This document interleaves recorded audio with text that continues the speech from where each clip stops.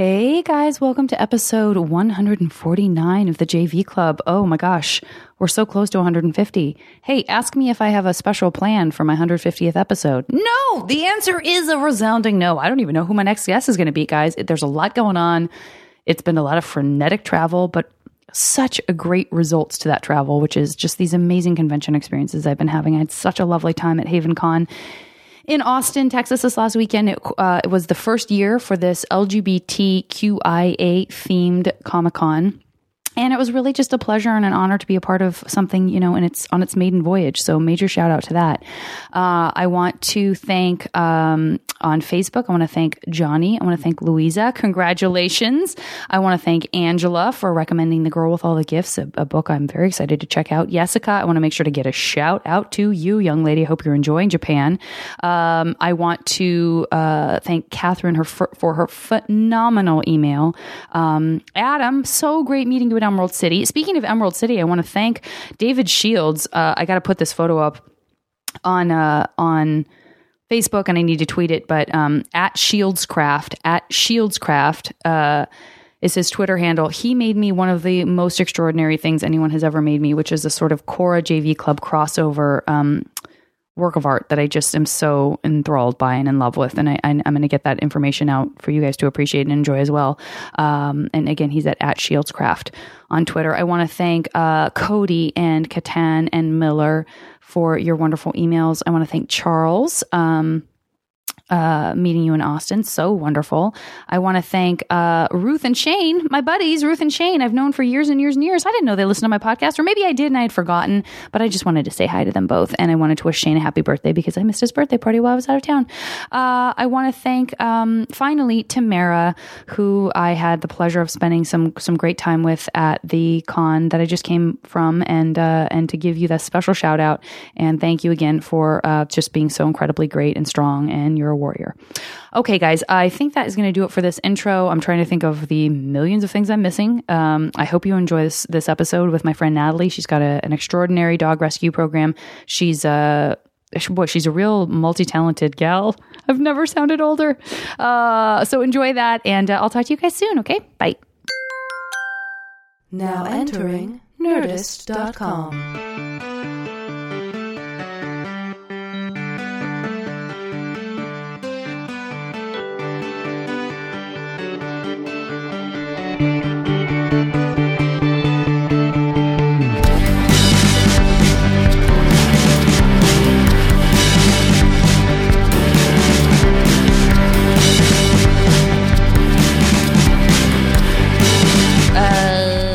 Okay, first of all, I need to start out by saying that are those, what do we call that style of pants? Like a tuxedo pant? Are they like I know it's not a palazzo pant because a palazzo pant has very wide legs, but there's a more high-waisted trouser. Yeah, it's a Target sale really? trouser. You're so stylish. I'm very stylish. You're like always very bargains. stylish. Bargains. Yeah, no, really good job. Thank you. This is, as you know, this is a bargain hunting podcast. I only talk about where to find the best bargains. Fantastic. So I'm glad that we got started with that right off the bat.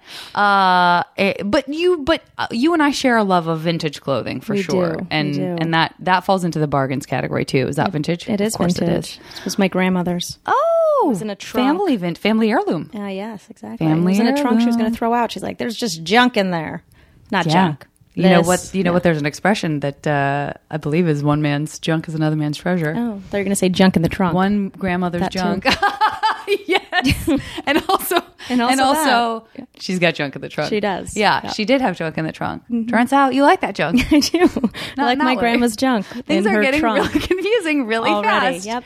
Yep. So your grandmother's still around? Yes, she is. That's lovely. She is. I talked to her yesterday for Easter. Oh, yes, Easter Sunday. Where is she? New Mexico. And most of your family is still in New Mexico. Yep. How did you end up?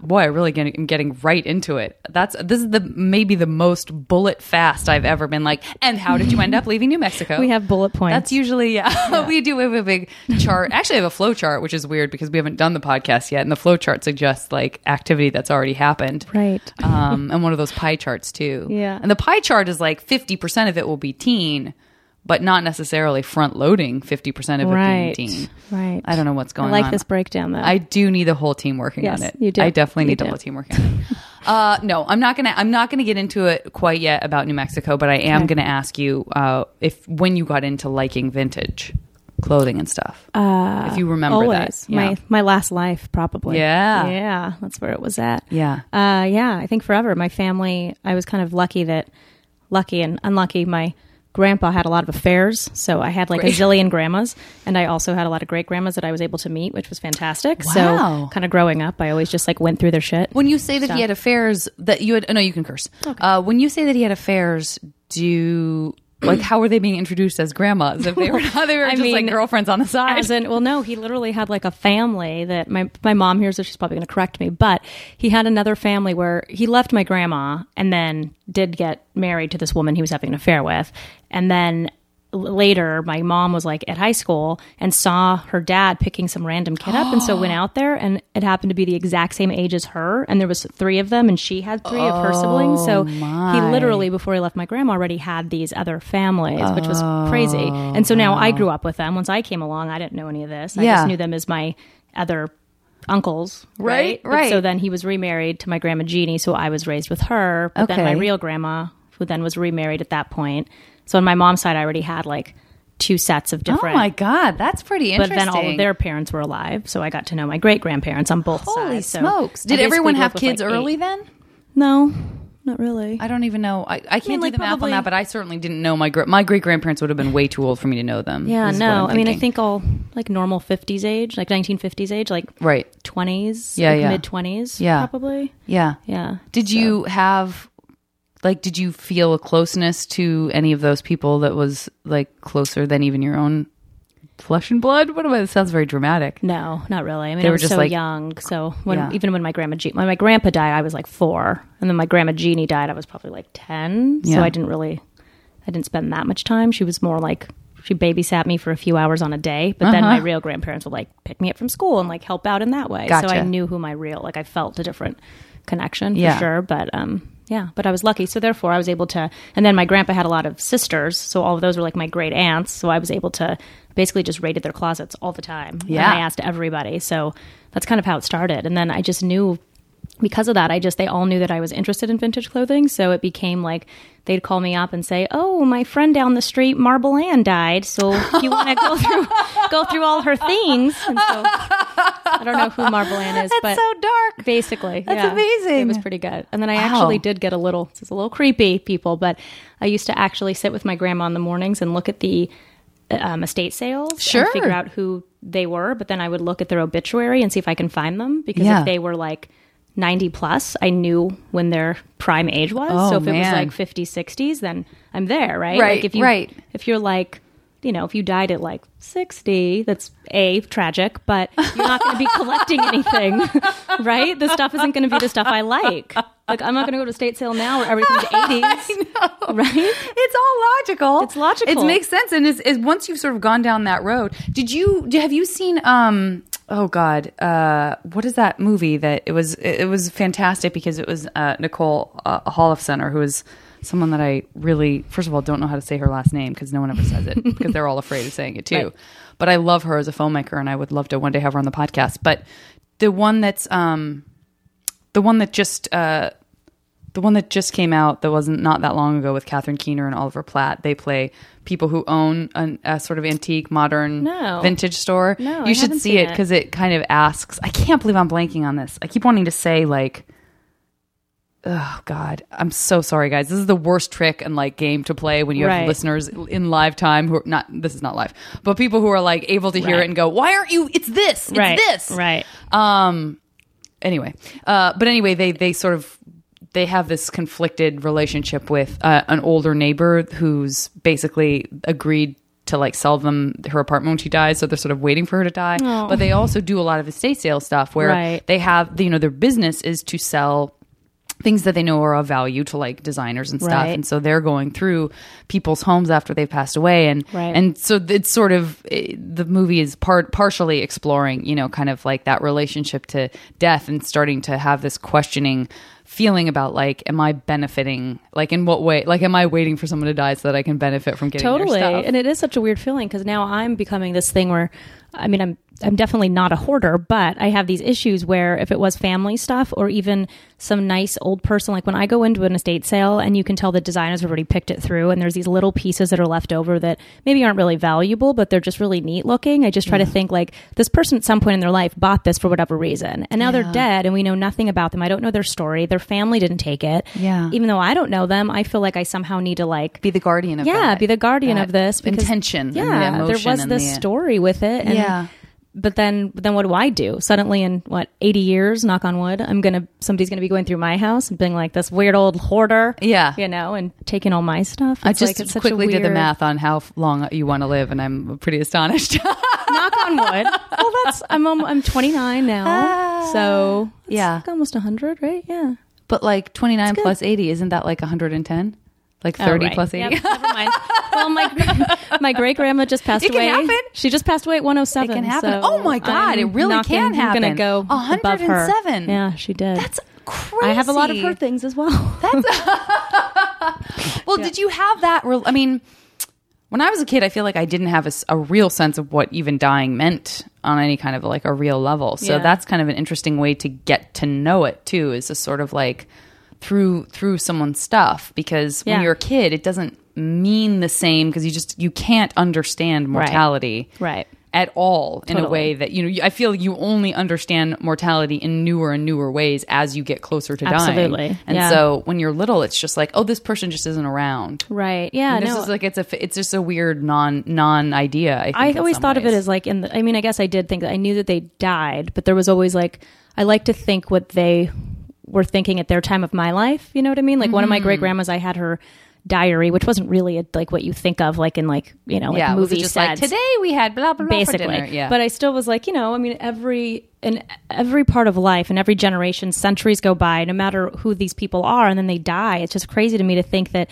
when this person was like 28, 29, the same place as I was, they had emotions, they had all of these things that would happen in a normal life. And just because it was a different time and era, they still dealt with it the same, but there wasn't the same kind of resources maybe. But so that has always been interesting to me. So even then, like reading her diary then and just picturing her, obviously when you're little, 23 seemed really old. And so you're thinking of her being like, wow, she's this 23-year-old woman and has a kid and is just writing about going to get Spam today. But it just, somehow, to me, it made me give that picture, which was a lot better. So I did, So I got that they were dead, but it was, I just like to, I guess, relive their story to like keep them alive almost. I know, I think that makes sense. I mean, I think that makes sense. And I also think it's interesting that you had all of those elders kind of around you too, because some people don't have the presence of that as much either. Yeah, I felt really lucky. You're kind of fleshing it all out in a really specific and unique way. Yeah. And so you sort of held on to that. And then, I guess that's true, because I was trying to think of my interest in vintage, like how much of it goes into the sort of stories of where the stuff comes from. But it is hard to be interested or like to love wearing a dress from the 50s or the 60s and just not think about it at all. Right. Like not think what that means at all. No, I sometimes, I still think, I have so many clothes I wear. I sometimes think when I'm wearing them, I used to actually like have this movie idea, or a thought in my own head, being like a young imaginative kid, but being like, what if I wear this dress, I'm going to have the same thing happened to me that this other woman had. That's a right? Great idea. But you don't know. I'm like laughing in this dress. I'm like at a party or whatever. Did another woman have that, or was she running and crying because she just saw her boyfriend make out with someone? Or like whatever. Like I don't know. No, so I think that the idea of energy and on objects is really fascinating, and it's also kind of a way out of. I mean, I don't know if it's like me trying to excuse my, consumerism, but I know that I always feel better about buying something that's already in existence. I don't feel like it just got freshly made. Yeah. Knowing that it is a sort of a recycling of a kind too. Yeah. And that I do feel it's not necessarily that I'm going to pick up a brooch and be like, I feel a real energy about this. Like I'm not at all. Yeah. But that that it is a way of touching base with like what came before you in a really specific way, and I'm totally on board for that. Or just that the clothes are that much older than you, thinking that some 20-something-year-old already wore this dress once before me 40 years ago. It's just like, what? I know. It's amazing. It's amazing. Yeah. All right, now I can get back into New Mexico now that I've talked about clothes for 10 minutes. Great. But I really could talk about it for probably even longer. Okay. Oh, and by the way, I think I just talked about this on a recent episode. I'm very embarrassed by it. But one of my sort of like dreams I hate waking up from, and I bet you have this too, is I'll very occasionally I'll have a dream that I walk into like a Goodwill or a vintage store, and there's just like everything is like $1, and it's just the most beautiful, great stuff you've ever seen, and you're like, what do I'm buying all of this. I have to take possession of all of this. Totally. You ever had that dream? I have. Mine isn't ever $1. It's more like the anxiety of I have to get the things before anyone else does. And it's generally like some teeny store like in an alley or something that I just came upon, and no one else is in there. And I'm like, does anyone know about this store? I can't tell anybody.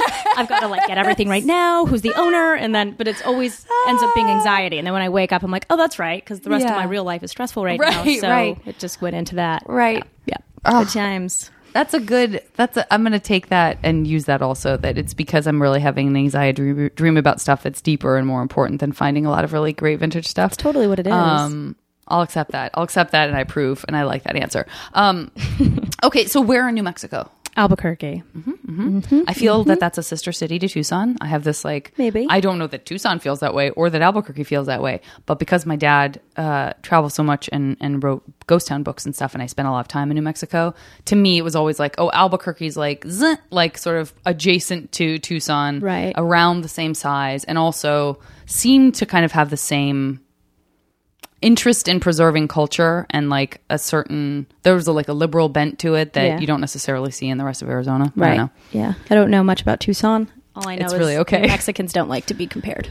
Totally different state. We don't care. New Mexicans don't like to be compared to anyone else. Yeah. Or to Arizona, especially. More of especially to Arizona? Yeah, basically. Interesting. It's just I don't know if Arizona feels desert. That way. Really? Yeah. Oh, I wonder if it's, I'm always fascinated, we've talked about it on the podcast before, with rivalries that are only on one side, like the way San Francisco feels about Los Angeles, right, is the way San Diego feels about Los Angeles, is the way Phoenix and like Tucson feels about Phoenix, right. I don't know, and if it's the way that New Mexico feels about Arizona, that makes me laugh. Interesting, yeah, it is. I mean, they are. I think it's on the more four corners my together. Thing is like with people who don't really know geography. Like oh yeah, so a lot they think of times. one is the same as the other. Yeah, they're always like Santa Fe, that's in Arizona, right? Or they do. Some people. What I've had that happen. Fools. I believe it. Fools, right? But then also there's just the two desert states that are like right there, so people get them confused a lot, and so I get really upset because I'm like, we're a blue state. We're not a Republican state. Fair. We don't have these gun laws, like all of that. That's I'm like, very fair. Can't You're right. confuse You're us. absolutely right. It's insane. You're absolutely right, because Tucson is very liberal. Like Tucson is the liberal, is the blue, is the blue area inside that red state, right? And so that's probably why they like feel maybe a kinship towards New Mexico. That would make sense. Sure, it's a great place if you live there. Yeah, but, it isn't as isn't. Yeah, is and is isn't. A lot of Z's in there. A lot of Z's in there. And so did you come from a liberal family? Yeah. Or your parents? What are your parents like? And do you have siblings? No, I'm the only child. I've got step. But you have step, okay. I have step siblings, but they're all older than me, so I didn't really grow up with them. My dad got remarried when I was like 5, but she already had kids, so they were like in high school at the time. So that's how age difference we are, and they have. So yeah, I'm not really close with them at all. So I basically am the only child, and people generally say when I say that, they're always like, "Oh, makes sense." That's what they say about me, right? I'm also an only child, right? Yeah. I mean, I do know I don't like it. My best friend just told me recently she has a 3-year-old, and we were discussing if she's gonna have any more kids and like the whole thing, and her husband or her boyfriend doesn't want any more, and she kind of does, and she kind of said to me. And I know she didn't mean it insulting. She was. I know where you're going with this, and I'm already excited about it. We were having wine, and so we were just like talking, and she's like, since I grew up with a sister, and since I've known you since 6th grade, Natalie, she's like, I just don't want Ellie to grow up like you. And I was like, wait, what? That's so horrible. And she's like, no, not like that. I just remember you not sharing and stuff. I'm like, yeah, I still don't share. That's crazy. That's okay. And it is interesting to see. I can see Ellie. I like watched her the other day, and she's 3, and she's totally already doing that. Like I'm like, okay, this little baby doll, let's name it so and so, and she's like, no. Its name is blah blah blah. Are we sure that that's not just something that children go through? Because they don't want to share with their siblings either. But even seeing her like on the playground and stuff, it's just and it did remind me of me. I was very leader. I was very I had like the control. Like I had my own mind, and that's how it was because that's what I did at home. Yeah. So if someone new came into it, I didn't really understand being like, yeah, let's do that. I was more like, no, we're doing this. So oh boy, yeah. And what did you say when she said? Were you like, I just laughed. Yeah, I just laughed because I knew what she meant. I think she like immediately was like, you know what I mean? And I'm like, no, totally, it's fine. Because I do know you guys are still friends. You can't be that horrible. No. And I do know how I am. I'm still like that. But do you feel like because I also have this conversation with other people. It's like, you only know what your experience was too. And if you turned out okay, but I can't, that's not fair, because I feel like I have friends who were only children who wanted to have a bunch of kids because they were only children. I have friends who had a bunch of brothers and sisters and kind of only wanted one kid. Right. I feel like I've never thought about having, I mean, not to say like I'm focused on having even one, but I've never thought about having more than one kid. Like in my mind, that's what you do. Right. You have one kid. Right. Yeah, no, that makes sense. And I guess my argument would just be like, well, I'm fine. I'm fine. But I guess maybe what I'm really saying is like, I mean, I never had to share. It's terrible. It is. Well, and I think, again, you're right. It's our own sharing experience. Person, you know? I mean, it's not like you're... Right. Yeah, no. But I have little things that I can tell that are in me. I do too. That just like, if I just buy something so silly that like, I buy something new that's like, I'm really looking forward to, like tea, or I don't know, something that's like my tea, and then someone opens it before. Once it's opened and I've opened it, you can have some. Yeah. But I bought it and I want it. I get first. it. I think I struggled with that with roommates even. Yeah. That I felt very, because I'd never lived with anyone my age, I felt this sense of like proprietary, almost like protection. Like it felt more primitive than selfish in a weird way. It feels like you're like, I don't know, listen, this is my food. I got it, you know. And which is funny, because to me that's how it feels, but I feel like outside people it's like, no, that's selfish. Yeah, but to me I'm like, no, it's primitive. What do you mean? I need to do this to survive. I know. Oh boy, it's really nice to commiserate on this stuff with someone. It is. Okay, so only child. And what did your parents do? My dad and your parents split when you were... Yeah, they split when I was like 3. Yeah, but I grew up with both of them. Same with me. Oh, nice. Look at us. I know. Selfish, I never had any... There was children. no remarriages, new marriages, so there was no steps for me, but obviously there barely were for you. Yeah, there barely was for me. So it's like, then it becomes kind of a one-on-one or like a, you know... Yeah, exactly. So, my mom worked for the telephone company. Okay. Mm-hmm. And my dad worked for the post office for a while. He was a mailman, which I used to love, because Take Your Daughter to Work Day was awesome. Ooh, yeah. But then he ended up starting his own sign business, which is he's doing now. It's basically like he owns all those like bucket trucks, and they go and put up high signs and stuff, which is actually for vintage picking is amazing, because he does all the signs on Old Route 66 in New Mexico. He takes down old motel signs and just like saves them for me, which is really cool. Becoming an issue because I can't get them here really easily. So it's like in my mom's garage. But we've been discussing getting a space, because now I have these letters that are like 4 feet high. They're like these vintage 60s letters that I can't remember what they spell. Some like weird Chelsea's Closet, I don't know, some weird store. But, you know, all these cool old signs and stuff. Some are porcelain, some are...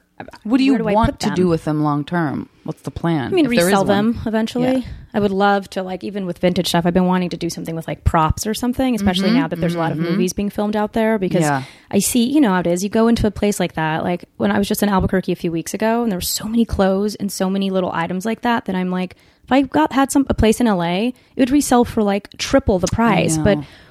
That where am I going to do like it? That in my mind too. It's sort of feels like an alternate universe career that I went into somewhere. I would love it. Let's start it. Here we go. I know. Janet and Natalie's closet, you guys. We have a lot of the same. We have a lot of the same hobbies. There's no question about that. We're supposed to be in a band together, but now you are in a band. Oh, I got kicked out. What? Oh no! Oh no! Wait, talk to me about this. I don't know if I should talk about it. All right. Because it's going to make me sound like a really bad person. I mean, you're just not a bad person. Let me try to say it in a good way, and if it comes out bad, then I'll just edit it. Yeah, I edit it right out. It's fine. Yeah. So no. So the whole purpose of the band. This woman's amazing. She actually is married to a guy I went to elementary and high school with, and they just moved here. And she's been in a lot of amazing bands. And she's obviously she's straight, and she's very, very politically active and very like feminist and that whole thing. And of course, I'm a feminist, of course, all those things, but she's just really radical with it and very active in it. So she's written a lot of songs in the past and had a lot of bands. And so since she just moved here, she was like, I've written these songs and I really just want to like do a collaboration and like have women kind of join it and do like a whole thing. And so she asked me and I was like, sure, great. Yeah. And it was kind of my fault because she did send along like all of these stories that she wanted the band to be kind of like, but I'm the worst. And so if I see a political thesis come across my email, I'm like, next. Like I just didn't. I was like, it'll be fun. It'll be creative for me. Yeah. So I went to a few of the practices. I liked the songs. It was fun to harmonize and do all that. And then they were like, yeah, since it's a collaborative, if you want to bring other songs, we totally can. But I didn't realize it had to fit the exact format. So I was just like, all the 60 songs I want to do, Nancy Sinatra and Lee Hazelwood. Let's like bam this out. Yeah. And then they finally were like, do you get like that this is like purpose, a feminist. There's a stronger purpose. Yeah, there's a stronger purpose. And I'm like, yeah, well, I'm a woman and excited. And then it started being like they really wanted it. They were thinking of it as like a Tune Yards or Sleater Kinney, like a girl activist punk. Right. And that's fantastic and that's great. And I respect that. Yeah. But like, I just realized during my path of it, it's like, that's not really where my passion is right now. No, and I that's totally understand that. And and that to me speaks to, I think it's first of all, I don't want to have to edit that out because you don't come off like a bad person at all. But second of all, worse, but yeah. I mean, I also know all of the wonderful things you're doing that we're going to get into anyway. But I feel like I've had experiences like that too. And part of it is where you pour your passions in and what is frustrating and upsetting about life and what platforms you use to sort of express that and where that time and energy goes. Yeah. And I know what your life is like outside of that, and I can't imagine introducing that. Right. And I think that was everything it. For me, I thought, cool, I'm going to have a creative outlet right now. Something fun, something, a way to unwind, a way to bond with your fellow women and have a great time and be feminist, but not be forceful about it in that context. Exactly. And then it started being like they wanted to do all these different outings, and I was like, and I'm so glad they're going to do all that. Me too. And I was like, so glad they're going to do all that. But then, of course, I just was faced like feeling really guilty because I'm like, just because I'm like, now I feel like I'm not part of, I think I said something where I'm just like, I did all that. I was like at protests at part of my life. I did that. But then I got the email that was like, you're not just an activist at a part of your life. You're always an activist in this and that. I'm like, you're right. But my activism now is for animals. And so I respect that you guys do that. But like, we have to pick our, we have to pick and choose. And that is a battle. Yeah, and that's very difficult. And I think I've talked about this on the podcast before, but those moments where you sort of have to understand, what's going to make me a better human being on the whole. Right. And I think for most people who choose to stay in the United States because, and even if they're working for nonprofits, even somebody who works for a nonprofit full time, who's not getting paid enough and should be paid more because they're working for a nonprofit, whatever that infrastructure is like, that person is not going to be the person who says like, and also in my free time, I belong to these 3 other activism groups. And basically what I do 24/7 is fight the power. Right. Yeah. That person is like, oh no, I'm not that person, but like my guess would be that and friends of mine who do it are like, oh yes, I do that. And then I have to go to the movies and just be a human who's laughing at something. Totally. Or I can't recharge to be the person that needs to be sitting at that desk dealing with those issues. Right. Exactly. And it's hard. Yeah. It's hard. It is hard. And it's exciting when you see people get excited about their cause and they've found this great way to do it in a way that feels fun for them and also very important. Totally. And it's really okay for you to, to step back and say, this is absolutely and they were supportive and everything. So when I say kicked out, I don't mean they were like get out of here, but sometimes we had a big conversation. Well, it's like a relationship, right? It's like, it doesn't mean that you guys don't love and respect each other. It's just not the exact right fit for anybody. Yeah. So I am a little bummed out because I was looking forward to having something creative during the week that I could like really pour into it. So hopefully our band will start soon. I know, we got to get it up if you're ever in running. Town. Yeah, that's been a problem. It just kind of stalls out a lot of stuff. But were you very musical when you were younger too? When did you you just always like to sing and stuff? I just always liked to sing. Yeah, I mean, I never really learned an instrument or anything, but yeah, I mean, I was in like our, like middle school bands and stuff like that. And I used to see, actually, that's what's so funny is the woman who's in this band now, her husband and I had a band in middle school that went for like 5 years and we like played it like little, it was like a jazz band. I mean, that's super cool. We played a lot of Van Morrison covers at like restaurants and we were like, 13. That's so fun. Looking back at it, we thought we were so awesome, but really it was basically all of our parents coming to eat at the restaurants and support us, right? It was not like, so I'm sure now as an adult, if I saw a 13-year-old little band at a restaurant, when you be, they're so cute. Yeah. And I remember seeing adults saying that in the audience, which just make you feel really embarrassed, at the time. You're like, why aren't you taking me seriously? Right. This is not a cute situation. But now I get it. Singing. Yeah. But now I get it. I mean, I would do that too. I'd be like, oh, how cute are they? But bringing in their instruments. Again, it's like, I still like this idea. I just belched, guys. I am drinking some slightly carbonated beverage, so don't worry. I'm going to get them in. I'll get them in. But this, again, it's like, now we're talking about like the arts of this era that you also love the kind of clothes and belongings for. Yeah. And it really, I mean, it just had such a huge influence on you so early. It's so interesting. I don't know a lot of kids that age who were or are into music that dates back to decades before them. Yeah, I know. It's really specific. I still have that problem. I actually was just playing Heads Up the other day, which I didn't even know what it was. Yeah, someone was just telling me about Heads Up, and I was like, is that like Heads Up 7-Up? That's what I said. Play in school? See, what's Heads Up? Is it the same? No. So it's basically just like an app on your phone, and you can do like different kinds of decks, I guess. And so it's almost like, that game where I can't think of what it's called. It's on TV, but so like I have this thing and you're trying to get me to guess it without saying the word. Right. So there are like songs you can hum. There's like different categories. Okay. But there's one that's basically just like current stuff. And like I was with a whole bunch of people who were my age to even older, like 25 to 35 year olds. And I'm 29.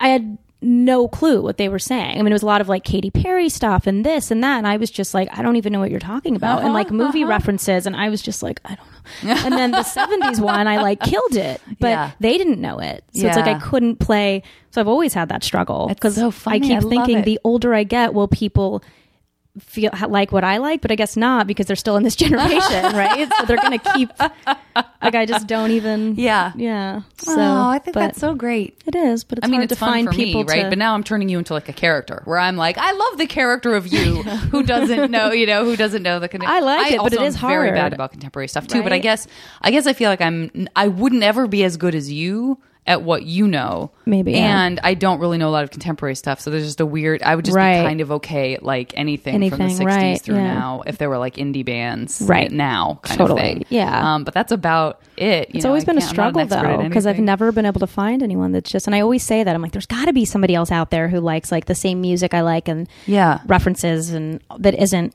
60. Right. And I'm still looking. If you're out there, even if you're 15. I know. They are out there. I'll be your older friend. There's no question in my mind that they're out there. You know who you would get along with is my friend Gray Delisle, who's also a phenomenal singer. Her name's Gray Delisle. Gray Delisle, okay. And she's on the podcast. I think she would be a good fit for you. Yeah? She's older than you for sure, but boy, she really lives with a lot of those same things. Like she loves and lives with a lot of those same era stuff. I like this. This is a good friend date. We can have a I don't ever get beverage. To see you enough. What am I going to do? Hook you up with someone and then be jealous that you guys are hanging out? You don't see her either, I'm sure. So I don't. There we go. I don't care for it. I don't like where this is going. Okay. And so when you were younger too, so even when you're younger, I mean, obviously you found a band that wanted to play Van Morrison songs, which is a huge success in junior high, and to do it all the way through 5 years through is pretty phenomenal. What was that music that your family kind of got you into? Like, how did you, was that not unlike I don't know. I used to just really be, I mean, this was like, most of the time this was before. Yeah, this was way before the internet. So I remember when I was like 15 and I first started driving, kind of a thing. Like, well, I guess that was obviously 13 came before. How did I get into Van Morrison before that? I think it was honestly just kind of the band teacher was like pitching songs that were like kind of easy to learn. So Moon Dance was pretty easy. And there was like, we played a Chicago song, which was pretty easy. And then we just took that on our own and they just taught themselves basically. And I just learned the lyrics. It wasn't like, for me, I can't read music. I don't know how to do any of that. So I left it to the band people. But, I remember, I think even 14, when I got my like driving permit, I would like I always only listened to the oldies stations, and I would hear a song and I would put my tape in and press record on the thing, and then I would take the tape to this one place that I just looked it up in the phone book, and it was called Crazy Cat Records with Crazy K, of course, Cat K, of course, records. And I like would drive up there, and it was like a mission to me. Before Google Maps or anything, like I had my little map written out. I was like very organized, and I had like my $10, and I went and like asked the person, like, can you listen to this? Who is it? And then I just kept learning that way. And my dad my dad didn't necessarily, he really likes like Doobie Brothers and like Fleetwood Mac and stuff like, which I super love. Absolutely. Yeah. But a lot of the stuff I didn't really know, that was probably when he was more like in middle school, like that I really liked. I would just like ask him, I'd call him and be like, sing the riff of it, and he would be like, yeah, that's this. And so I'd write it down. And like I did that since I was probably like 8 or 7. I remember loving Happy Together by the Turtles, but I didn't know who sang it, obviously. And I just remember I heard it in like my mom's friend's car, and I just remembered like, keep that in your head. And I was probably like 7 or something, but like I really wanted to know who it was. So when I got home, I remember being like, it was like da da da, like I was trying to, and like she didn't know it, and like finally I had to I kept asking people until they were like, is it Happy Together by the Turtles? So right then I remembered it, and then then over the time I just kind of started looking into more of that, like, so here's this song by the Turtles, what else do they sing? And then just kind of exploring that, and then it led me to, as you do, of course with music. But and so I feel like high school, especially for me, was really a time when I was spending so much time with friends that even if I wasn't seeking out music, I was still going to be exposed to all of their music. You know, I mean, I remember my friend Sarah, who was one of my very best friends in high school. Like I heard more Pearl Jam and REM, you know, than I ever would have ever heard or cared about. Like, all due respect to those fantastic bands, right? But I just heard them because I was always in her car with her, and she loved those two bands.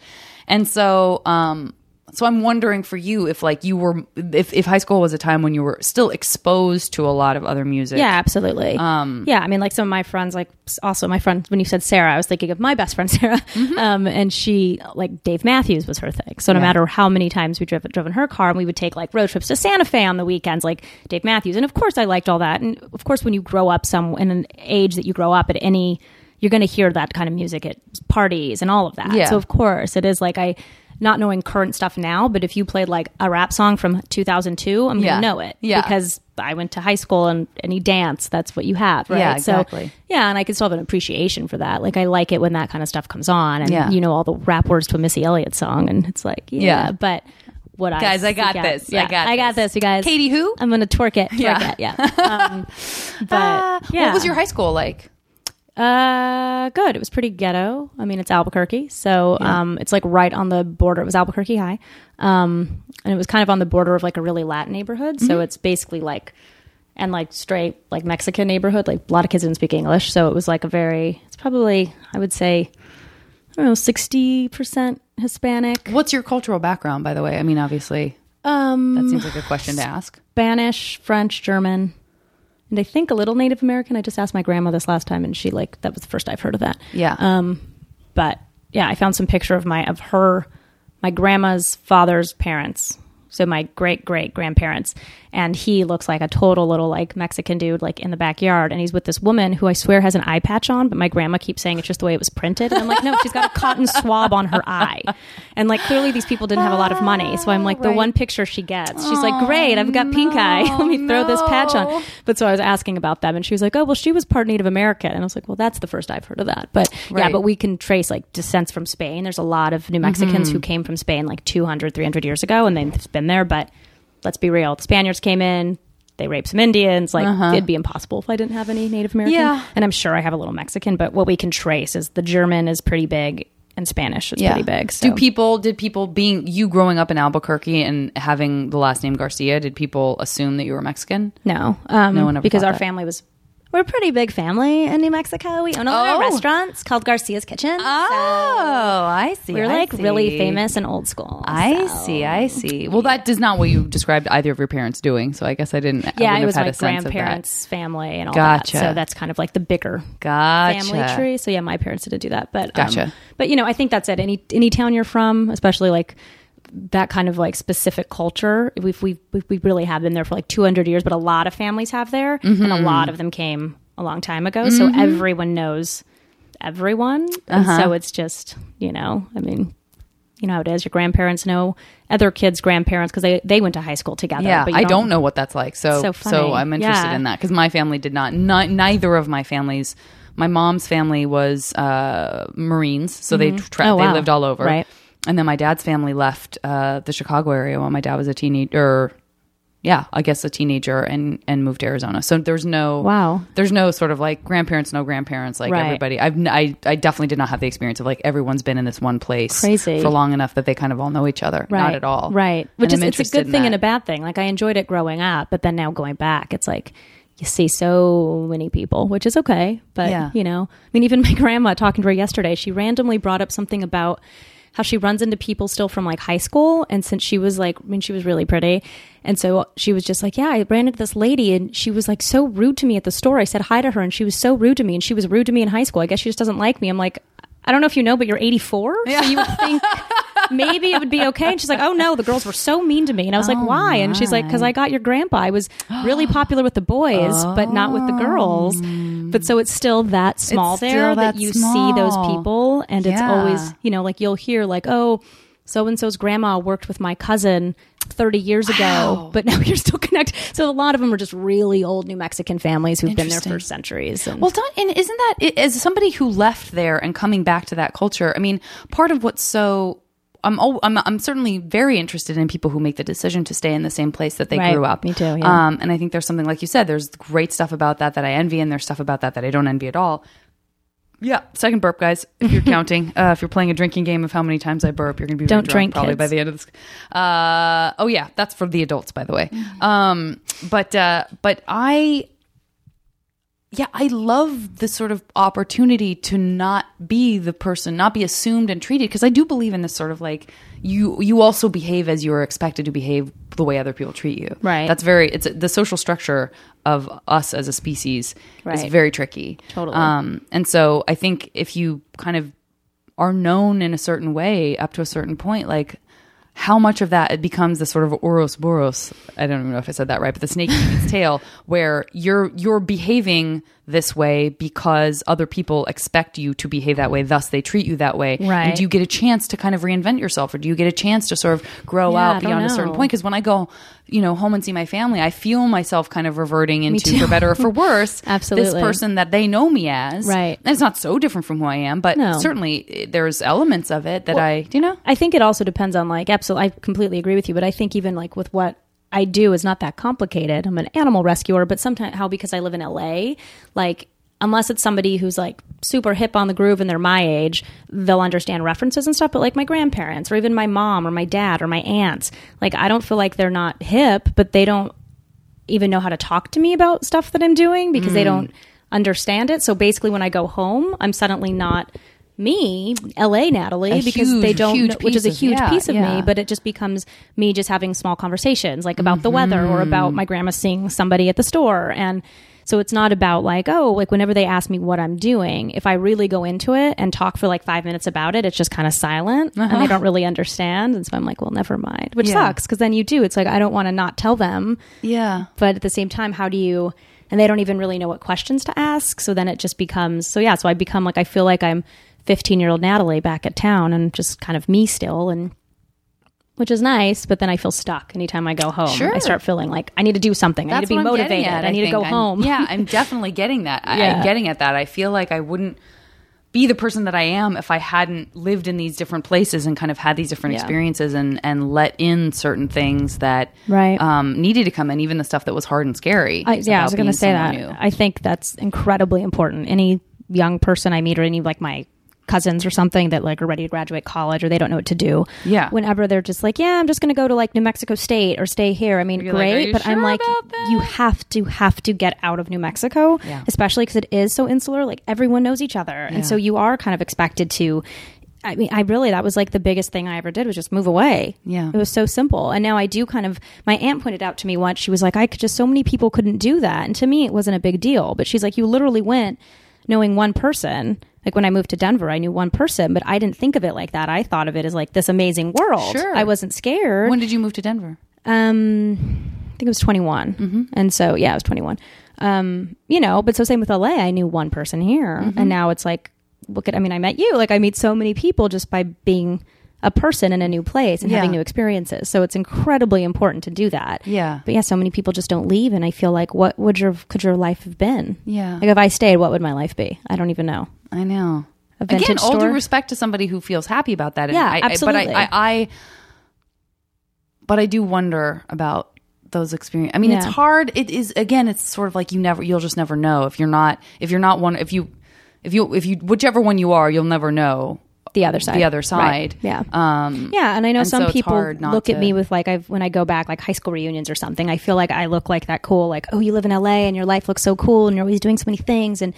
But then I know some people are how do you do that? You don't have a 9-to-5 job. You don't you don't have your family around. You don't have, so I understand needing that structure and needing that comfut. Mm-hmm. Absolutely. And something you've known your whole life. And you do go back home a lot. I mean, I don't go back to Arizona, which is closer nearly as often as you do. But sometimes are you always going back home there, or are you just going to, because you love New Mexico and there's other areas that you guys go? No, I wish, but it always ends up being family. Yeah. I try to. Yeah. When I was just in town, I said, my best friend Sarah came into town.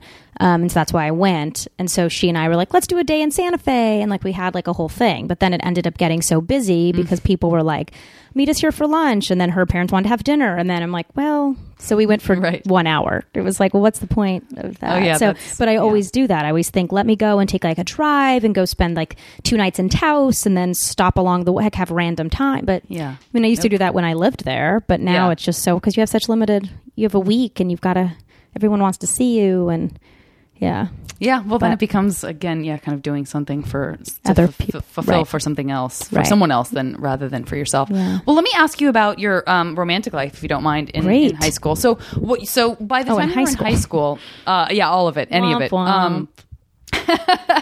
What was your? I mean, I first of all, I'm going to assume already that you were friends with a bunch of different kinds of people, because that is who you are to me. Yes. As somebody who would sort of flip between groups, as many of us who've done the podcast did. Yeah. But what was your kind of romantic life like? Who did you have crushes on, and did you have, people you were actually dating and stuff? Yeah. Well, I dated boys for a little bit, for like 2 years, and then 2 years of high school-ish. Yeah, pretty much. And then I basically fully came out as a raging lesbo. By the way, listen, I don't know. One of the things that I love about you is that you are so demure, and then you say like you have such a demure countenance in terms of your physical size and the way that you present yourself and how graceful you are and stuff, and it makes me really happy every time you burst out with something like raging lesbo. Yeah, let's continue. Keep the surprises in my puffy pants or whatever these are. Yeah. So no, I mean, I definitely dated. You know how that is. I think anytime, I think now that I look back at it too, is like I think like you say, I mean, I don't think I'm putting labels on something. Like now I've basically lived my life as a lesbian for the last 12 years, like literally when I basically came out. Right. And so I've only been with women, but really looking back at it, even in high school, I probably was interested in guys. It was just high school guys. Mm-hmm. And there's also this expectancy. Like I was with the more popular girls of the group because I was on varsity soccer and varsity tennis and this and that. So all of my friends, we all dated those boys. Mm-hmm. So I never really liked those boys. It was just expected to be with those boys. And so like I was, and but I never felt anything. And so then didn't. So because I've talked about this before. I talked about this with Cameron Esposito actually not too long ago. Oh, funny. Which is that it's not like kissing someone that you like but you're not like mad about is unpleasant. It's just like, oh, this is nice, and maybe you do feel a little prickly something because you have hormones and your body's going like, that's what is a thing, and this so is I guess thing, I felt something, but it was like longing, or do you feel, you know what I mean? But you're young, like you didn't know, like it was that stuff where you would kiss a boy and then I'd go back to my girls and be like, I don't know if we did it right, like I don't know, are you supposed to do tongue, or are you not? Like you didn't know if you were making a mistake or not, or if that person's going to judge you. And in reality, and also I feel like there's nervousness and heart pounding and everything's sort of having that, because it's like it's a first new thing. Yeah, exactly. It's a social situation. So it's like your heart pound. Does that mean you're really into this person, or does it just mean that like this is awkward and weird because this person's mouth is coming close to yours and stuff? So looking back, I mean, I think I liked it, but at the same time, I wasn't. Now that I think about it, like being with a woman as an adult with experience, you can tell the difference of that. Absolutely. And so I think I did. It was just then I suddenly was just like I had a crush on a girl, and then I kind of just thought like. I think I also use this, which is so silly when I look back at it. But when you're in high school or any of that time, you want to find something that's going to really make yourself different. And so I really jumped into being gay because I was like, yeah, this makes me so different. And I'm going to which is great. You know that's still different. Like that's an unusual choice though for a lot of people. But I think also for me, I really was like, I felt like it was the right time and it was okay. And I kind of wanted to push the envelope a little bit because I felt like, no, which it sounds so silly to like, I hate to have to hide behind this, but there were some gay people at my school already, but they were real butch. And so they were already kind of targets, and not like nobody at my high school was like mean or anything like that. There was never any like anti-gay, like homophobia or anything, but you could tell that they were gay. And somehow, because don't look like that and I'm really feminine, I really thought, hey, I can use this because I'm glad you did. But yeah, I am too. But in high school, it became that like conversation, which also gave me like, not popularity, but I was the center of attention more because then boys at parties would be like, you really gay, or whatever, which made me even more determined. What a waste. Right. But then it would make me more determined to be like, yeah, man, I like boobs, like ridiculous. But looking back at it, I mean, and which is great. And I'm happy I did that. And that was part of my identity and all of that. But looking back now, it's like, I don't think I'm gay or straight. Like I just like a person, but then it kind of just fell into it. And so now I've been gay this whole time, because then you get into a relationship with a woman and then another one. And then now I've been in a 6-year relationship. So there you go. I know. Like, but that's so funny, because that's how I think a lot of, like, sort of, again, with labeling, sort of bi straight people, or, you know, however you want to look at that, there is a certain amount of like, well, this is, again, you're absolutely right. Culturally and socially, it's like, this is how, we talked about that. I was like, I know how to be in a long-term relationship with a man, and I've never been successful at that with a woman. Right. And so it becomes almost the adult version of the thing that you felt when you were a teenager, just kissing for someone for the first time, which was like, oh God, there's so much there feels like there's a lot to navigate about that in a social context that does affect maybe where you let your heart go. Right. And I'm excited for there to be less and less of that as we advance further and further culturally and sociologically into, you know, kind of less gender biases and you know, all the sort of movement forward of LGBT rights and all those kind of good things. And I guess I should add QIE in there too, right? QIA. Yeah. But I just came back from a Comic-Con that was very focused in that sort of world. Yeah. But yeah, to be in a place where it doesn't feel like it's the sort of like the record skips and you have to go like, oh yeah, how do I adjust? Because there's also a lot of kind of community stuff that happens too, I think, with like a lot of my gay friends have a lot of gay friends, and and a lot of my straight friends have a lot of straight friends, and I don't know. Which is great, because times are changing and everybody's getting, you know, more comfortable with it, and it doesn't matter anymore. I think there is a spectrum, and Kinsey was right. He was onto something. Boy, he was really right. It's so funny how much we like talking about him, but I don't think that any of it really gets put into any kind of real accepted practice. No, I know. You know, it still feels like it's like, it still feels like it's like you're gay, you're straight, or you're in the middle, and that means you like sex too much. Right. It's true. Which is a bummer. Which is so funny. Yeah. I know. Because it should just be about people, and yeah, because I think everyone does have that spectrum, absolutely. And if you know, and some people are just real straight, and that's okay. That's great, you know. Yeah. And some people are real gay. Yeah, that's okay too. You know. Yeah. Well, so when you came out, and when you sort of, you know, you had said you kissed the girl and stuff, did you start having relationships, like, or did you like, what was your sort of your moment where you were like, I'm going to do this. I'm going to come out and I'm going to say, and was it because you were dating someone specific, or were you like actually single and came out? I was a busser at a pizza restaurant. I love it. I love everything I'm hearing. Wood humble oven, brag. right? Not like, not Domino's, not Pizza Hut, but like a, you know, a nice sophisticated place. And there were a few waitresses there who were never like, worked at your family's restaurant? No. No. There were a lot of, you have to wear senorita poofy tops. I wasn't, that's not you. Wasn't all about that. That's not you. And I didn't have the big bangs, so, yeah, so no, I was working at this restaurant, and there was just a few women there who were gay, and I was just like very interested in them and like really like wanted. And again, it wasn't necessarily like even a sexual thing yet. It was just I liked how they looked. I liked how all of that kind of stuff that you just start realizing, like, struggling with your identity. Is that like how I want to dress? Is that like all of that? So then I just kind of started hanging out with them and realized I really liked this group more and fit in. And I still didn't even really know if it was sexual. It was just, you know, because at that time I hadn't had sex, so I didn't know what the hell anything was. Sure. Yeah. And then I just kind of started hanging out that crew more, and then developed crushes and realized, oh, this is a crush. This isn't I want to dress like that person. It's I want to make out with this person and scissor all night long person. Like, you know, that's God bless you. What that was. Oh, wonderful. Which I still don't know is a thing, by the way. So anyone out there can explain scissoring, because I've tried and I've pulled my groin. So. Wasn't good. That's a true story also. Oh, wonderful. Yeah, but so, you know, we kind of started like that. I just need to process all that wonderful It's fine. You can listen to it later. Think about it. And so I slowly came out to like my friends. Like, I think, you know, as everyone does, I first started like my friends, and I actually still have it. I was looking at it recently.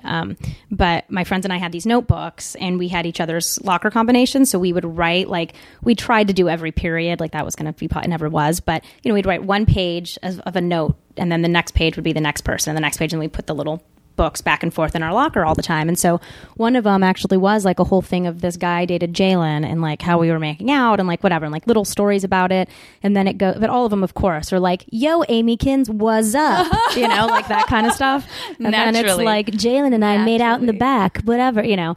So ridiculous. We were at the Matrix, and that was one of them. And but then the next one was just kind of like, so what do you think if I'm bi? Catch you later. Like, And she was just like, bye, like ladies. And I'm like, yeah, what do you think? She's like, whatever. And I'm like, cool. But it was so like nonchalant. But I kind of thought that was, I'm sure she didn't think I was serious. And that was kind of my way. Yeah. So then I took that as like, oh, she gave me permission. I can now be insane.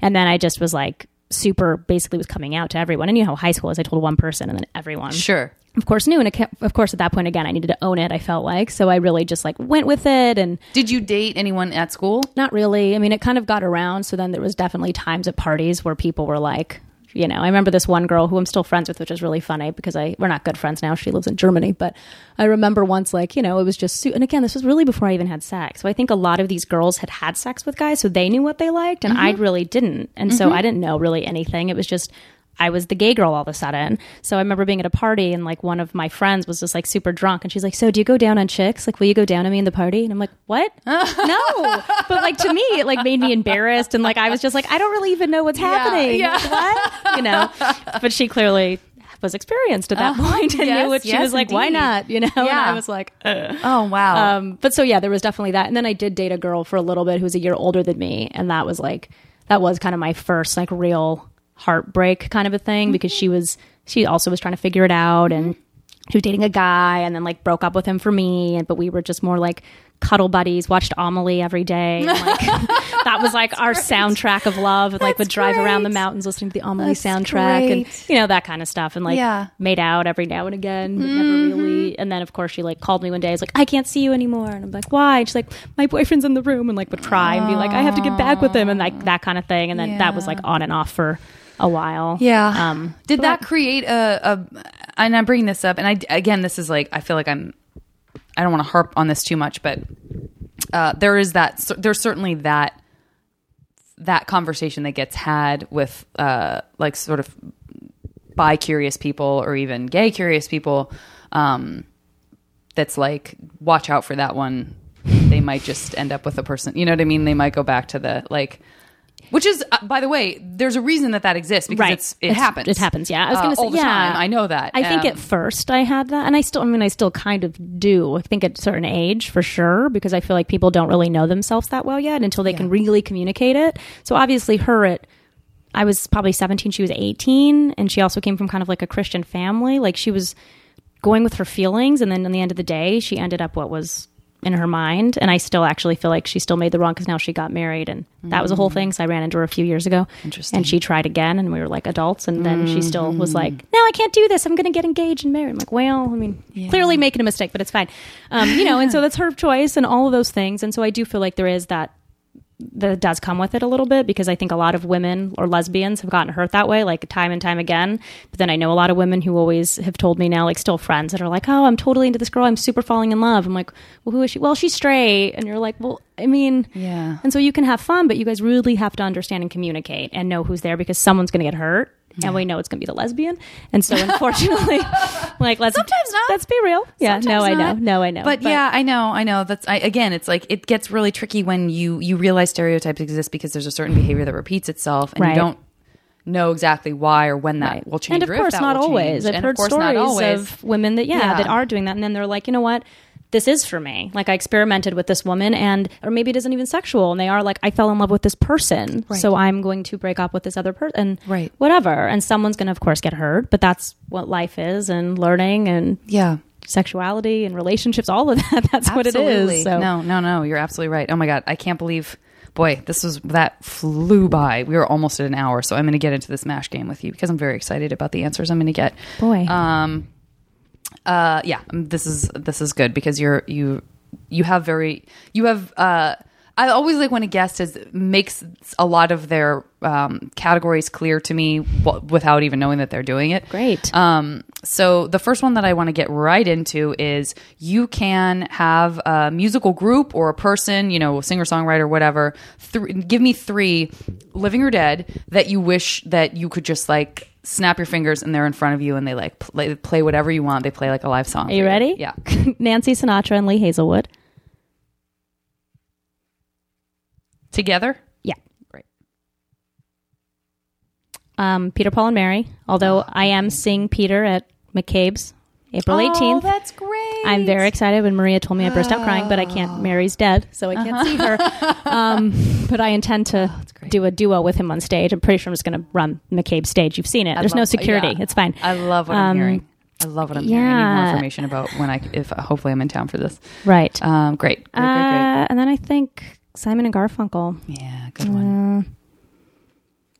Great. Love them. Just don't tour anymore. Love them. Okay, next category is you can go back in time to any era and place in the world and visit there. And it's a positive experience. You don't have to worry about like, I'm going to get tetanus or like, I'm going to be burned at the stake or anything like that. It's the most positive version of what's interesting to you about an era and a place. Okay. 1964 Paris.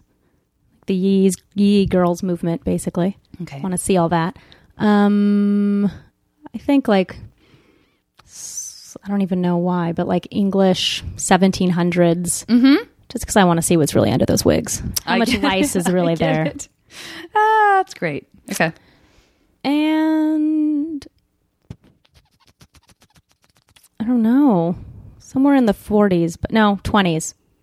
20s, like Bulgaria. Ooh, yeah. All right. Okay. Now I'm going to do this because this is a good opportunity for us to talk about MaeDay, because I really wanted to make sure to get a serious shout out to MaeDay and to encourage you guys to help spread the word about the specific dog rescue that Natalie started, which is here in Los Angeles. This is going to be a category of 3 sort of alternate universe careers. Obviously, I know that you'll have some, right. But will you tell me a little bit more about MaeDay and like how people can get involved and stuff? Yes, we need volunteers. But we're on Facebook at MaeDay Rescue. MaeDay Rescue on Facebook. Instagram is also MAE. Yeah, Day Rescue. MAE so Day. like and May, like word, the name. MaeDay Rescue. Yep. And our website's MaeDayRescue.com. Instagram is MaeDay Rescue, and yeah, like she said, May, like the name, like Mae West, MAE. Mm-hmm. Yeah, we always need volunteers. We always need fosters. So if you're in the LA area and you have a house and you're capable to walk around the block, then we could use you, because we take care of all the food, all the vet bills. You pay nothing. We just literally need a house and someone to give some loving care. Even if it's for 2 days, sometimes we're in a super emergency and we just need to place the dog somewhere because we're still growing. So we don't have a facility. I don't really want to spend money on boarding, and some people do boarding and that's great, but that's not the point for me. I don't want to save a dog from a scary situation like a shelter or the street and then just put them in another cage somewhere. Right, so I really want it to be a house or, something like that. So, so even if it's 2 days, that gives me 2 more days to find another place for it. Sure. And, I give everything to a thunder shirt if the dog's nervous, and rescue remedy to a crate to all the supplies. And most of our dogs get adopted probably some we've had seniors that we've had them for like 6 months, but our average rate is probably 2 to 3 weeks. So again, if you can do 1 week, then but we always need everything, even sharing, even liking all of our Facebook and Instagram, all that helps, because we have a lot of different sponsors like BarkBox, who sends us a box, every month for the dogs. But the more likes you get on Instagram or Facebook, they give you more things basically, which is great. So again, just like away and follow us on everything. That's a big deal. And Twitter. I'm on Twitter. I just forget to use it. Okay, I'm not very good at it. I really like Instagram pictures. I see all the time. Yeah, I'm a huge Instagram person. So I try to do my Instagram to Twitter, but I still don't get Twitter. Maybe the young kids out there can explain it to me. They can. I guarantee you they can. Great. And then what the book? Oh yeah. So then we just did a rescue book that's called Rescue 68, which is coming out. We're doing a big event for it May 2nd. It's going to be in the Hollywood Hills, the party, and it's basically, I had an idea where, when I started MaeDay, I love animals, but I also love vintage fashion, and I also love design. And I think there's a lot of animal rescues out there, which they're great. They're all doing the same thing I'm doing, but I get stuck on design, and that sounds so silly. But if I go to a website that's doesn't make sense, and it's not user friendly, and it's ugly, or it's just not appealing to me, I just get bored, right? So it's these are animals that unfortunately you also have to market in a cute way. So I basically went and saved 30 dogs from shelters. The day they were dying, I basically kind of called up and was like, what's happening? Who's getting put down today? And I went and got those dogs, and then, which was a whole thing, so I had to clearly find places for them and all that. Yeah. So besides all that, I know you worked so hard. It was very difficult, but it was great. It worked out. And then we paired them with celebrities, which was fantastic, because this was my first book. So clearly it wasn't like George Clooney, but our biggest celebrity was probably Jane Lynch. And then we got a lot of comedians, which was amazing. Got a lot of women comedians all of a sudden. We have Michaela Watkins, Mo Collins, Sandy Martin, Beth Grant, Allison Dunbar, who's fantastic. Yeah, a lot of people like that. And then, one of our friends, Jeff Parise, who's on General Hospital, to like Tina Wang, who's on Rizzoli and Isle. So like a lot of people like that are just great, fantastic, strong people and familiar faces. So, and then the whole shoot was styled 60s style. So there's like the bouffants and it was great. And yeah, Janet was supposed to be, but she was out of town. I was either out of town or I was shooting. Something. You might have been on a set. Yeah, you might have been on a set. Yeah. Oh God, I'm so bored. But yeah, and so we're hoping to do one every year. That's kind of the goal. So it'll also just be our thing that people know. So Rescue 68, we just named it like that because I kind of wanted it like Brazil, Sergio Mendes in Brazil 66. I wanted to be like Natalie Garcia, but it didn't work out. So it's just Rescue 68. And then each year we're going to do a different kind of one. So like I do want to do like awkward family photos with the dogs. That way, if the dogs don't even sit still, they can be floating in the air, right? And like looking awkwardly. Yeah. So then that could be like Rescue 84 or like whatever. Great. And they might not be in order, but yeah. So hopefully we can get more celebrities. And the great thing is a lot of these people donated all their time. All the hair donated their time, makeup donated their time. And so now that we're going to have the event, hopefully the people who were involved in the book will all be there. I don't know if they will be. Jane Lynch hasn't confirmed. Just saying. Jane, if you're listening. Jane. So hopefully we'll get more of those people and they'll tell their friends and we'll get more celebrities next time. I think it's great because it's a great example, and then we'll continue to smash game, but it's a great example of, because I always say, especially when I do conventions and people sort of ask about, how do you figure out what your path is or how did you get to where you are when they ask me that. I just love when I get to see somebody creative figuring out ways to involve a lot of their passions in one thing or in, to be able to like be diversified, but also be able to say, well, you know what, this is this other thing I love. And I realize that I could totally fold it in this really unique way that helps the cause that I'm part of. Absolutely. I think that's so cool. Thanks. Yeah. I'm trying. Exciting. So let's pretend in your alternate universe. So everything continues on with MaeDay. Great. But in alternate universes, you have 3 other careers, imaginary careers. What would they be? Vintage shop. Yeah, baby. I was waiting for that. Obviously. A rice pudding shop. I've always wanted to have. An organic rice pudding place. I love that's it. Like super cool. So specific and great. I knew you would come up with brilliance. And what else? All of them are like shops. That seems so insane because I don't know how to like work for someone else. So I get it. Actually, an interior designer. I would love that. God, you and I. But vintage. I know. Only. God, I really. That's actually something I want to start. As I've this is one of those podcasts where people are like, we get it. You're friends with each other. Yeah, right. There's a good reason. We're hearing all of the reasons that you guys get along. Okay. Next category will be 3. Let's say 3 places anywhere in the world where you have vacation home. You can have a vacation home. Somewhere in Colorado. I don't know where it'd be. Yeah, I do love Colorado. I love Colorado. Italy, like probably the coast by wine. Lots of wine. And like maybe like Merida or Cozumel, somewhere in like a small town in Mexico where I can pick up a lot of strays, but be on the ocean and not see anyone for miles. Oh, good idea. Yeah. Boy. Yeah. Anyway, you're a hero. Okay. Next category is 3 people, not unlike the people that we just talked about that are musicians, but they are musicians for you in your life and musicians only. 3 people, living or dead, who you can sort of call up with a problem and be like, listen, and they love you. They're like a mentor to you. Kathy Bates. Because I literally have reoccurring dreams that she and I are sitting on a porch drinking sun tea, and I like tell her my life, and then I like start over in the next dream. Sometimes they're months apart, but then I'll start where I left off every time, which I'm a little terrified about. And I can the 4 of us, because that person for me is Emma Thompson. Oh, no. And I feel that Kathy Bates, Natalie Garcia, Janet Varney, Emma Thompson, hangout, is like the coolest thing in the world as a podcast. Yeah. Okay, I'm a little nervous. Do you ever think of this? Because I feel like if I run into Kathy Bates, I'm going to immediately be like, hey, like we're best friends. Sure. But she's going to be like, who the No, for sure. hell? Yeah. No, these guys know, but I saw Emma. I was in the same room for the first time as Emma Thompson ever, and only this one time at the screening for that. Now I'm going to forget everything. The Walt Disney movie that just came out, that was where she played the woman who wrote the original Mary Poppins. Yeah. Mrs. And she came out and did... And was part of this Q&A, and I didn't know there was going to be a Q&A. It was a surprise. Right. And she came out, and I had to leave. And I know that sounds psychotic. Right. And I live in a world where I meet celebrities all the time. I have very close friends who are very, very famous. Right. But I do love her so much that I was very aware of how much I love her. And I was very aware that she has no idea who I am. Right. And I'm crazy for thinking that we would be friends. Absolutely. And I couldn't sit in a theater as one of 100 people and watch her talk and think to myself, she doesn't give a shit who I am. Right. She has no idea who I am. And I literally was like, I have to leave. Yeah. That's crazy. That's how I feel like I'm going to be with Peter and Paul. Like, I feel like I was literally thinking about this the other day in my car of like it's just such a talking. relief to hear that other people and I go started through this. crying, and I'm like, I can't be.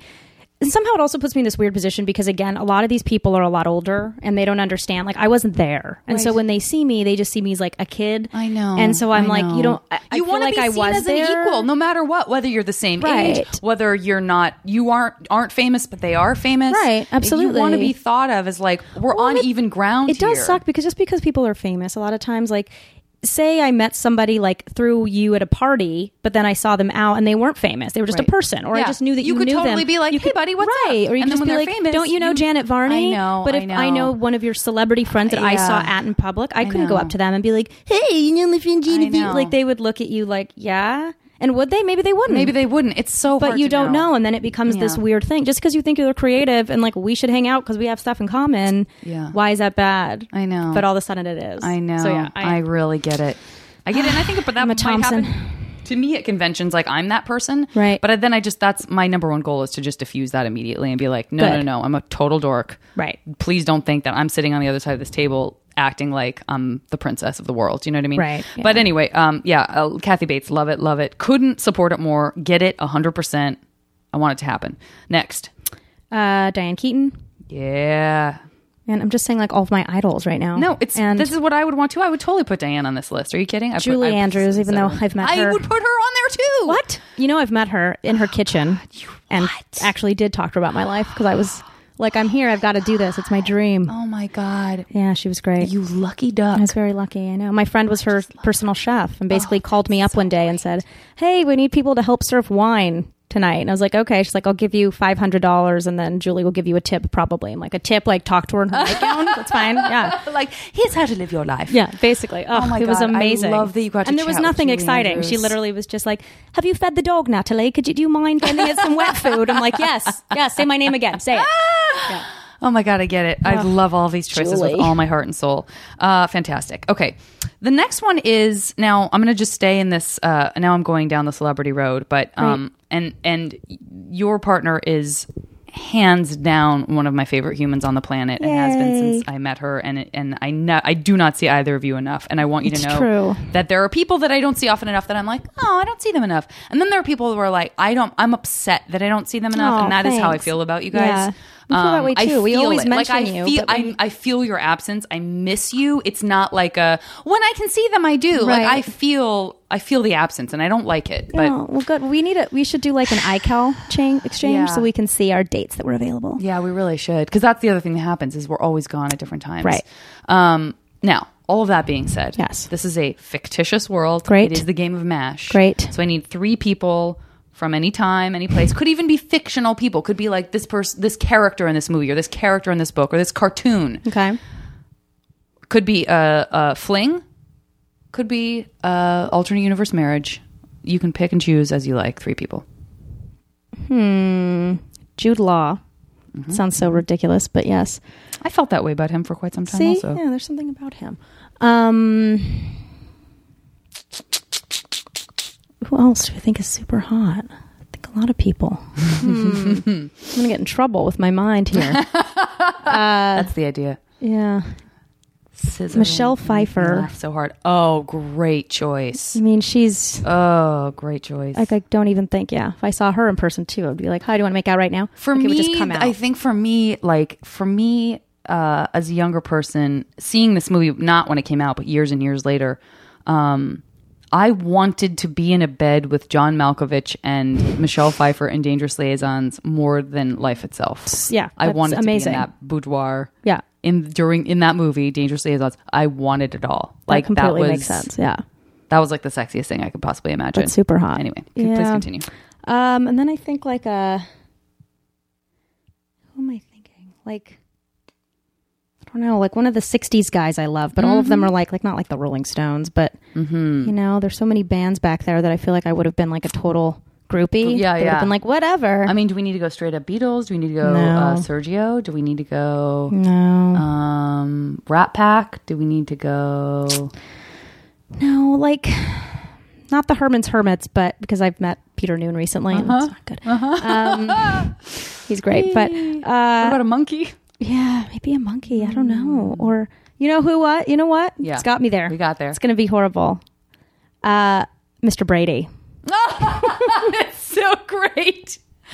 God, that's great. Not Brady. The boys. Mike Brady. The actual. I've never enjoyed dad. an answer more than Mike Brady. I mean, that's hard kind of would be because I guarantee you he like acts like it's okay, Carol, but I guarantee you in bed he's gonna like put you where he wants to. It's gonna be amazing. God. You know what's funny is that I would extend that to Gary Cole, who played Mr. Brady in the Send Up movie, and I would. I have such a crush on him, and I met him during Veep. I just think he's so great. Anyway, so I would extend it to Alice too. Why not? That's great. Alice and the Butcher together. That's great. And I'm the middle. I'm the meat. God, the Butcher clan.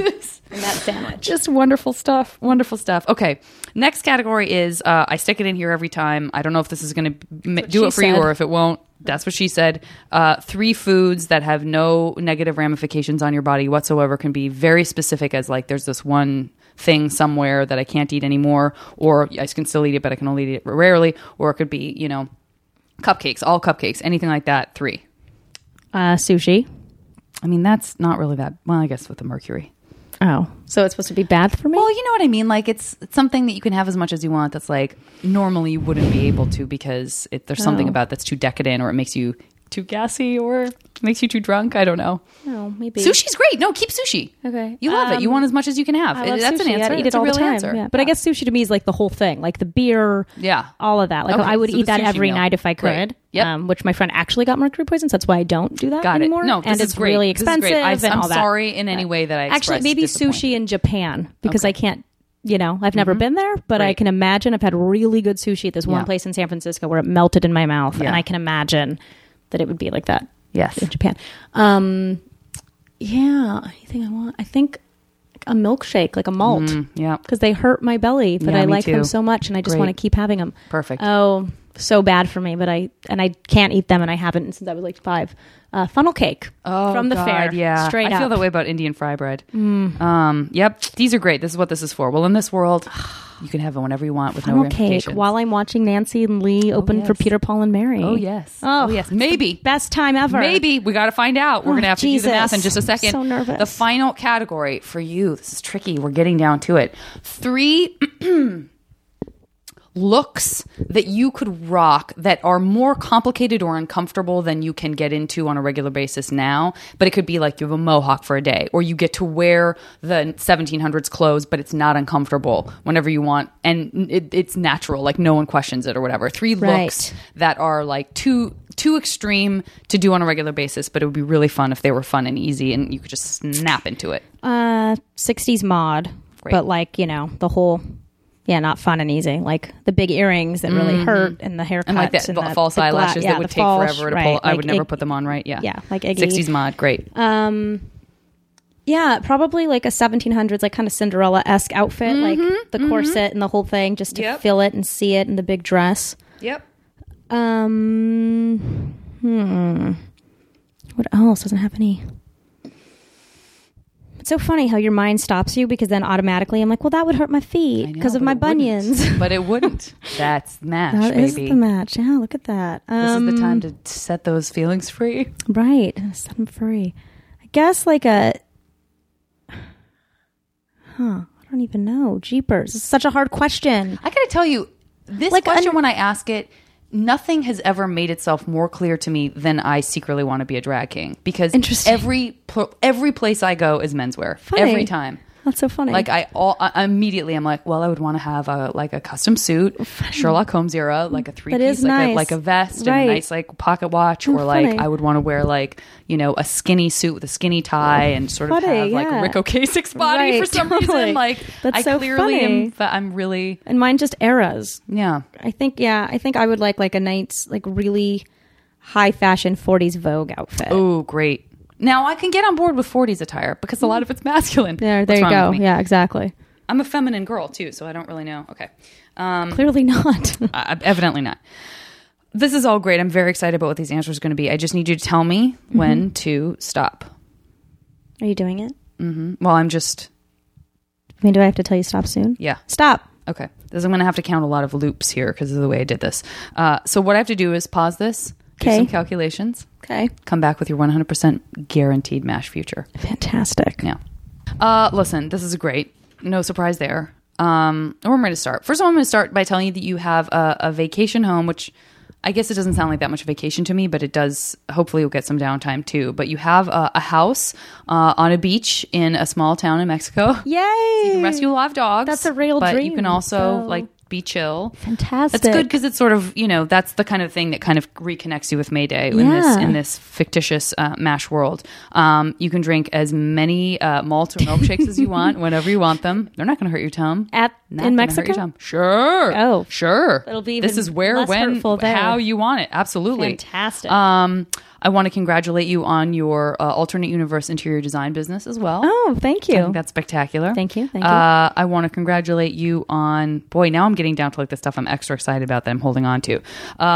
For sure you can, you're going to head back to the Bulgaria in the 20s. Very specific. Yes. I wonder what you'll find. I'm excited for you to report back. Yes. And also you have this ability to just suddenly be very comfortable in this fantastic 40s attire. Fantastic. Now I'm way ahead of my time in the 1920s. You really are. You really are. I mean, you're all over the place in a great way. It kind of makes sense. I want to congratulate you on your ability to, at any time, conjure up the great Peter, Paul, and Mary to sing for you, which I feel would be nice because I know it's a little weird to suddenly have 3 people in your bedroom when you're falling asleep, but like to have some lullabies from those guys. Yeah. Come on, I'm in. Yeah. You know who else will be able to soothe you and hang out with you and just be wonderful? Kathy Bates. What? You got her. Congratulations. Oh my God, I'm so excited. It almost makes telling you that you end up with Mike Brady less exciting, but they're both really exciting. I end up with Mike Brady? Yes. This is so much better. It's so good. I might need the soothing lullabies after Mike Brady I go at it. And then I have to tell Kathy Bates about our sex life. I know. It's going to be great sitting on the porch in a small town in Mexico. Oh, a bunch of dogs you've rescued run by on the beach. This is the best fantasy I've ever drinking had. Milkshakes. It's fantastic. Natalie, thank you so much for doing the podcast. Again, why don't you just say MaeDay Rescue. This is where you guys can find out more about it. You can go to MaeDayRescue.com. MaeDay Rescue.com. Follow MaeDay Rescue on Instagram, Facebook, Twitter. Like it. Follow look us. For the book MaeDay 68. Just Rescue 68. Rescue 68. Sorry, everybody. Is that right? Rescue 68. Mm-hmm. It's not out yet. It will be. Very soon, like in a few weeks. Yep, a few weeks. I'll put it on the podcast. Thank you. Intro. I'll talk about it on the intro when it comes out, and I'll also post about it on Facebook. But that wraps it up, guys. Yeah. Thank you again. Thank you. Thank you for having me. And stay tuned for our new podcast of design, music. That's right. I know. Vintage clothes soon, everyone. With our best friends, Kathy Bates and Emma Thompson. Guys, talk to you next time. Yes. Bye.